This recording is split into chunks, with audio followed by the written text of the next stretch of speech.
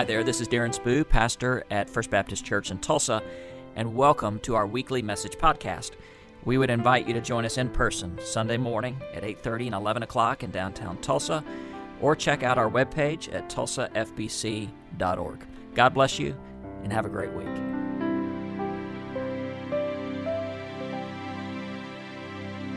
So recently I was having some work done on my house. We were redoing some of the brick on our outside chimney. And a friend of mine who's a brick mason, he came over to the house to look at the project, and he's been a part of his craft for 40 years. And as he walked up to my house, he said, I can tell how these bricks were made because of the coloration and the discoloration and the fact that some were more burned than others. He said, I can tell that they were fired in a rotary kiln. And that technology was used well over 100 years ago, which means, given the age of your home, these bricks were probably originally a part of another building, and they were reclaimed to build your house. I loved that idea. I was enthralled by what he was telling me because I love things that have age. I love things that have experience. I love things that are antique and ancient. For me, they just seem to capture a bit of the history of human experience. So we're talking about prayer. And in fact, today we're going to be in Luke chapter 11. 9 times in the Gospel of Luke, Jesus is seen to be praying by his disciples. Now, they saw him pray more than 9 times, but on 9 occasions, Jesus is recorded praying, and his disciples were watching him. And they saw the fruit of Jesus' prayer life, that when Jesus was exhausted, he would go to the Father in prayer and he would be strengthened. That when Jesus had all kinds of expectations bearing down on him, he could go to the Father and get clarity. So they saw the fruit of Jesus' prayer life. They saw that when he went to the Father, he was turning his need Godward, right? So in light of that, in Luke chapter 11, it starts by saying after Jesus was praying in a certain place, his disciples asked him, would you teach us to pray the same way that John the Baptist taught his disciples to pray? Teach us to pray. As I read that question at the beginning of Luke chapter 11, I'm reminded that sometimes we think we're praying, but we're not. We might be going through the motions, but our mind and our heart's really not into it. Sometimes we think we're praying and we're not. Sometimes we don't know that we're praying, but we really are. And here the disciples, by asking Jesus this question, they are already praying. Lord, they asked Jesus, teach us to pray. Last week, I invited you to just start praying some questions. God, where do you want me to go? Who do you want me to see? What do you want me to say? How do you want me to pray? Could I encourage you maybe to pray a different way this week? And just ask that one question, Lord, would you teach me how to pray? That in itself is a beginning point of encountering prayer itself. And what follows, Jesus gives what's called the Lord's Prayer. Really, it's more the believer's prayer, and we're going to look at it here in just a moment. But what Jesus does is he gives us the basic building blocks of prayer. You wondered where I was going with that opening illustration, didn't you? Here it is. That each one of these elements, each one of these building blocks of prayer is fired in the mind and in the heart of Jesus. And we can claim these for ourselves. And as we understand these building blocks of prayer, we can build for ourselves a place where prayer feels like home. That we are at home with prayer, and prayer is at home with us. Jesus, teach us how to pray. And Jesus said this, when you pray, say, Father, hallowed be your name. Your kingdom come. Give us each day our daily bread. Forgive us our sins as we forgive others who sin against us. And lead us not into temptation. Now, if it seems like some words are missing here, Matthew 6 records a longer version of this prayer, but it's not about the words themselves. It's about these basic elements of prayer that we can build our own prayer life from. And I'm going to point out 3, really 4 of those elements here in just a moment. But what I want to make as a main point today is simply this. Let your need Allow your prayer to become natural. I think we struggle with prayer because often it's so stilted and wooden and we feel awkward. Just let your need make prayer natural.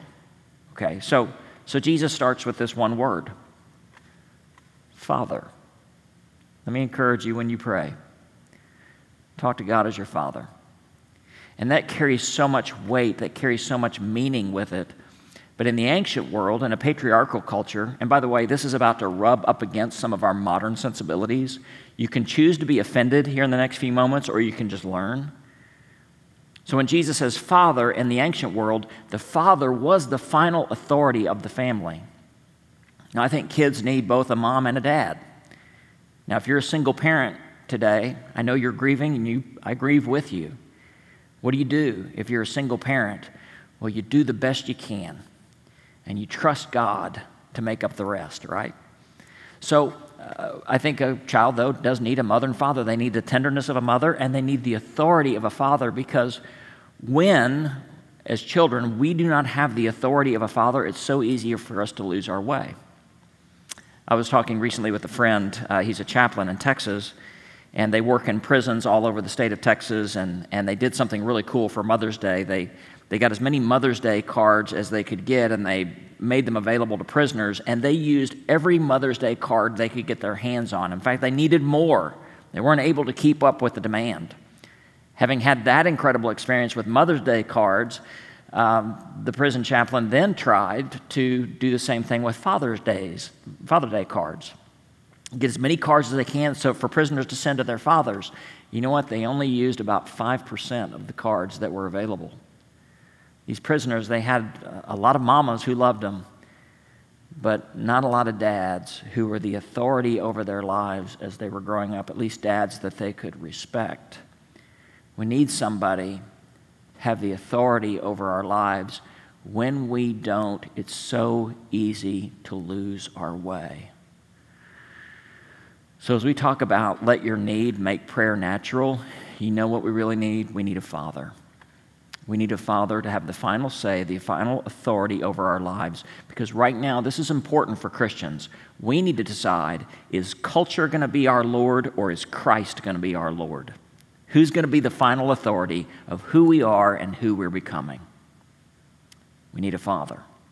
Okay. Now, beyond that word, what I see in that word, the prayer fans out into a couple of different directions, okay? Present, past, and future. And I want to be very careful about dissecting this prayer. If you remember being in, science lab in high school, you could only dissect something that was dead. This is a living prayer, okay? I don't want to dissect it, but I want to see the major movements in this. Father, give us today our daily bread. By the way, I just want to quote one little poem here that I recently came across. Wendell Berry kind of rephrases this. Oh, Lord, make us able to eat all that's on this table, and if there's something we ain't got, bring it to us while it's hot. I like that. That's a good prayer before a meal.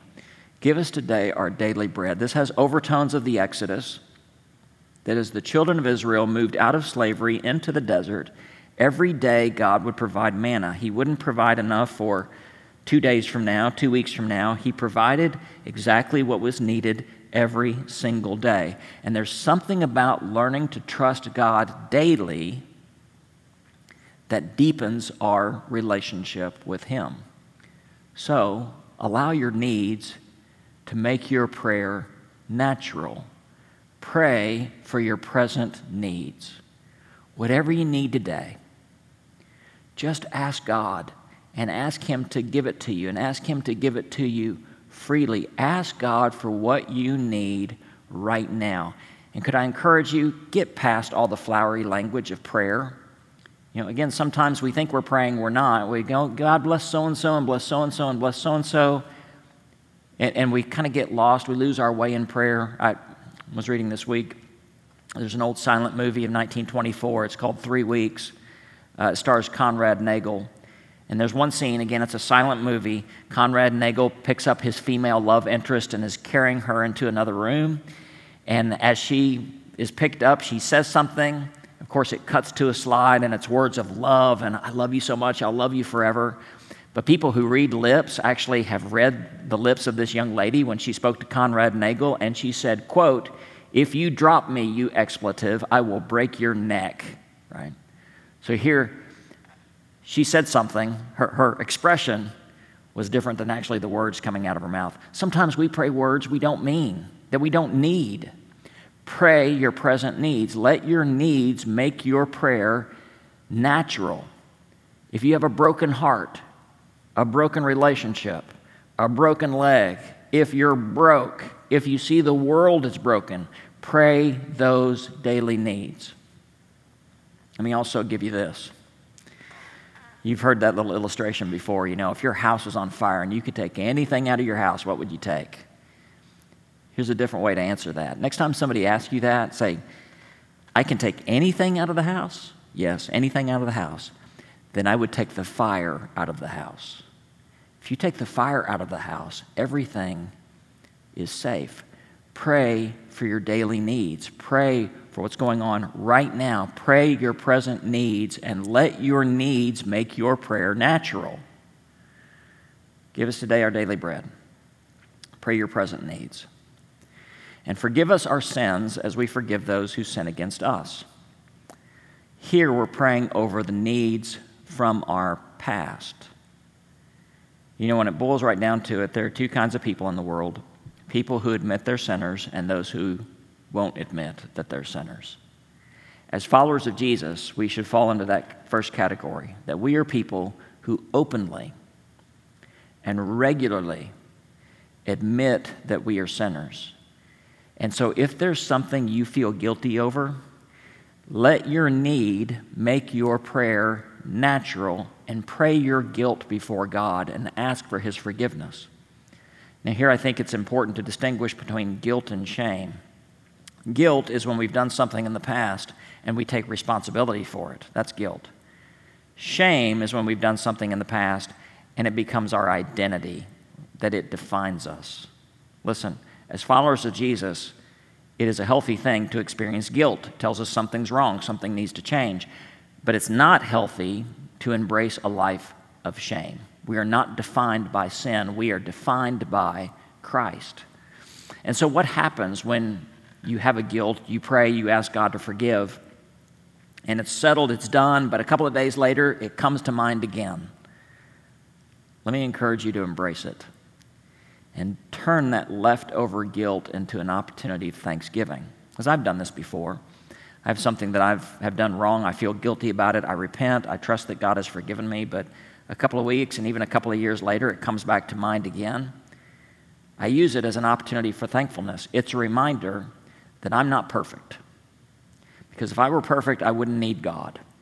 So I'm not perfect. I need God. And God is perfect. He has forgiven me, and I get to remember that He has indeed forgiven me. So all that kind of residual guilt, it's this reminder, I'm not perfect, but God is.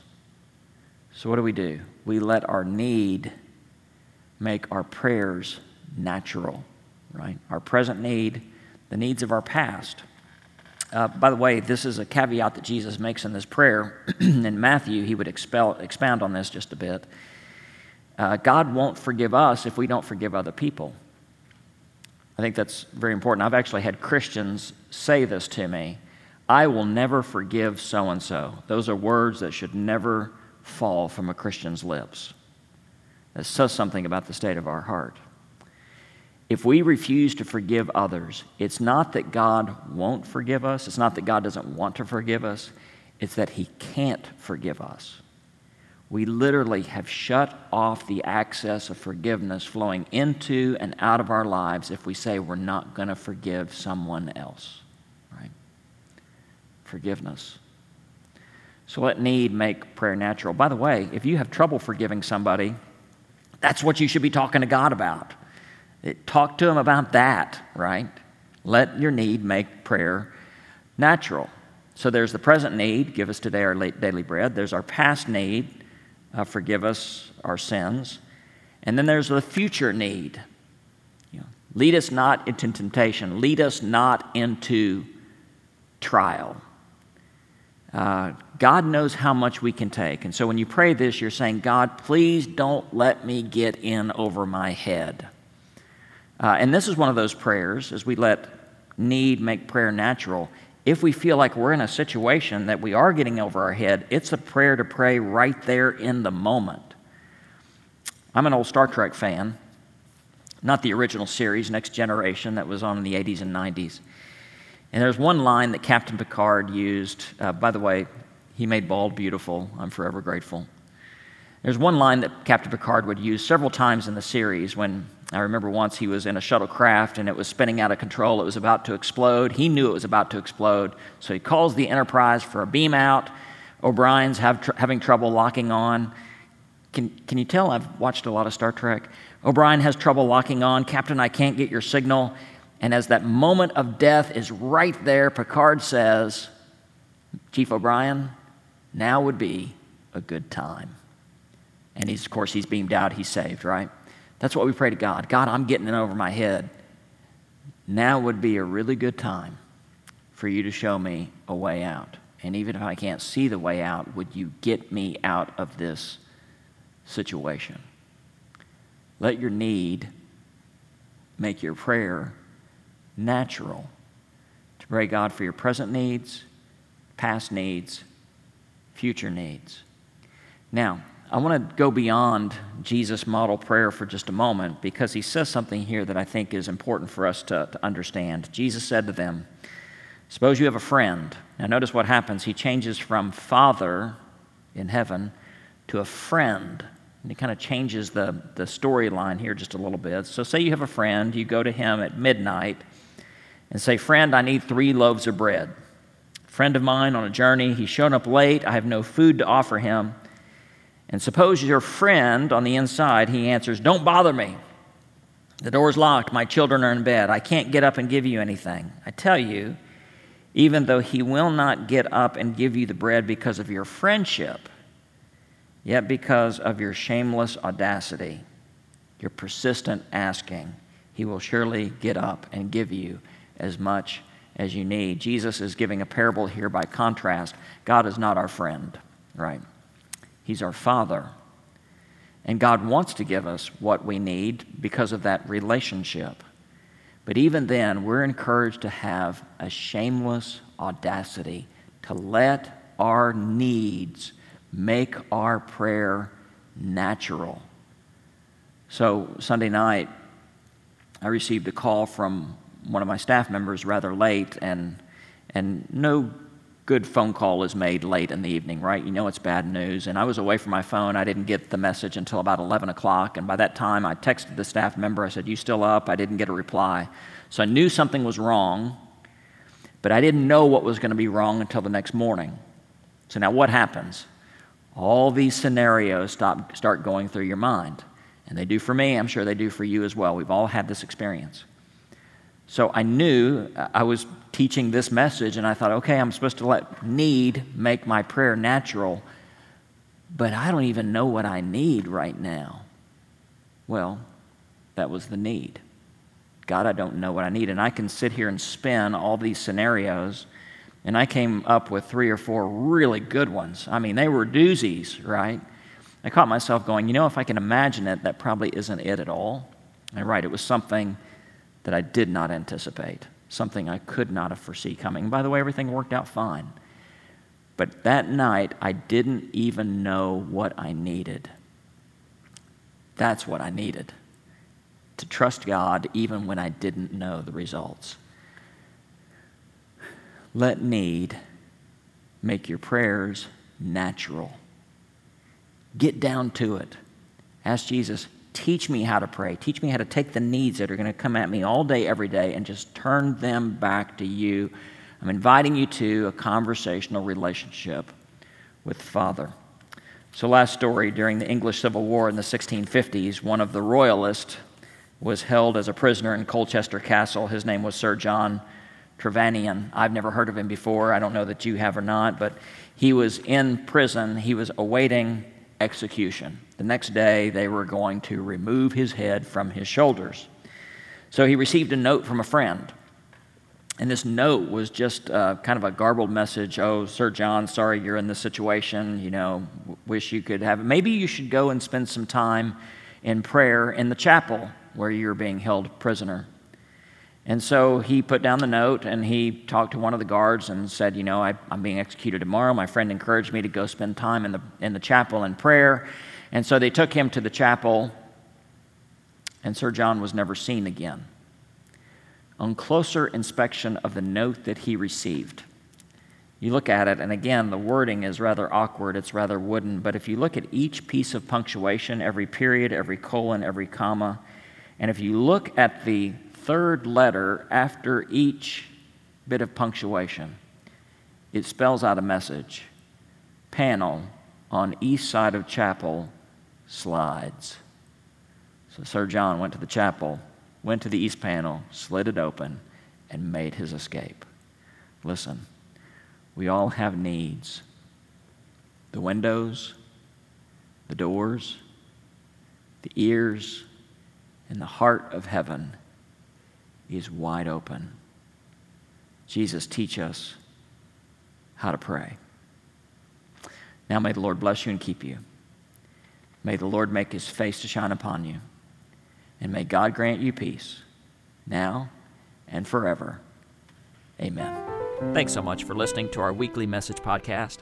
At the end of each worship service on Sunday morning, I offer a simple blessing, and I offer that blessing to you today. May the Lord bless you and keep you.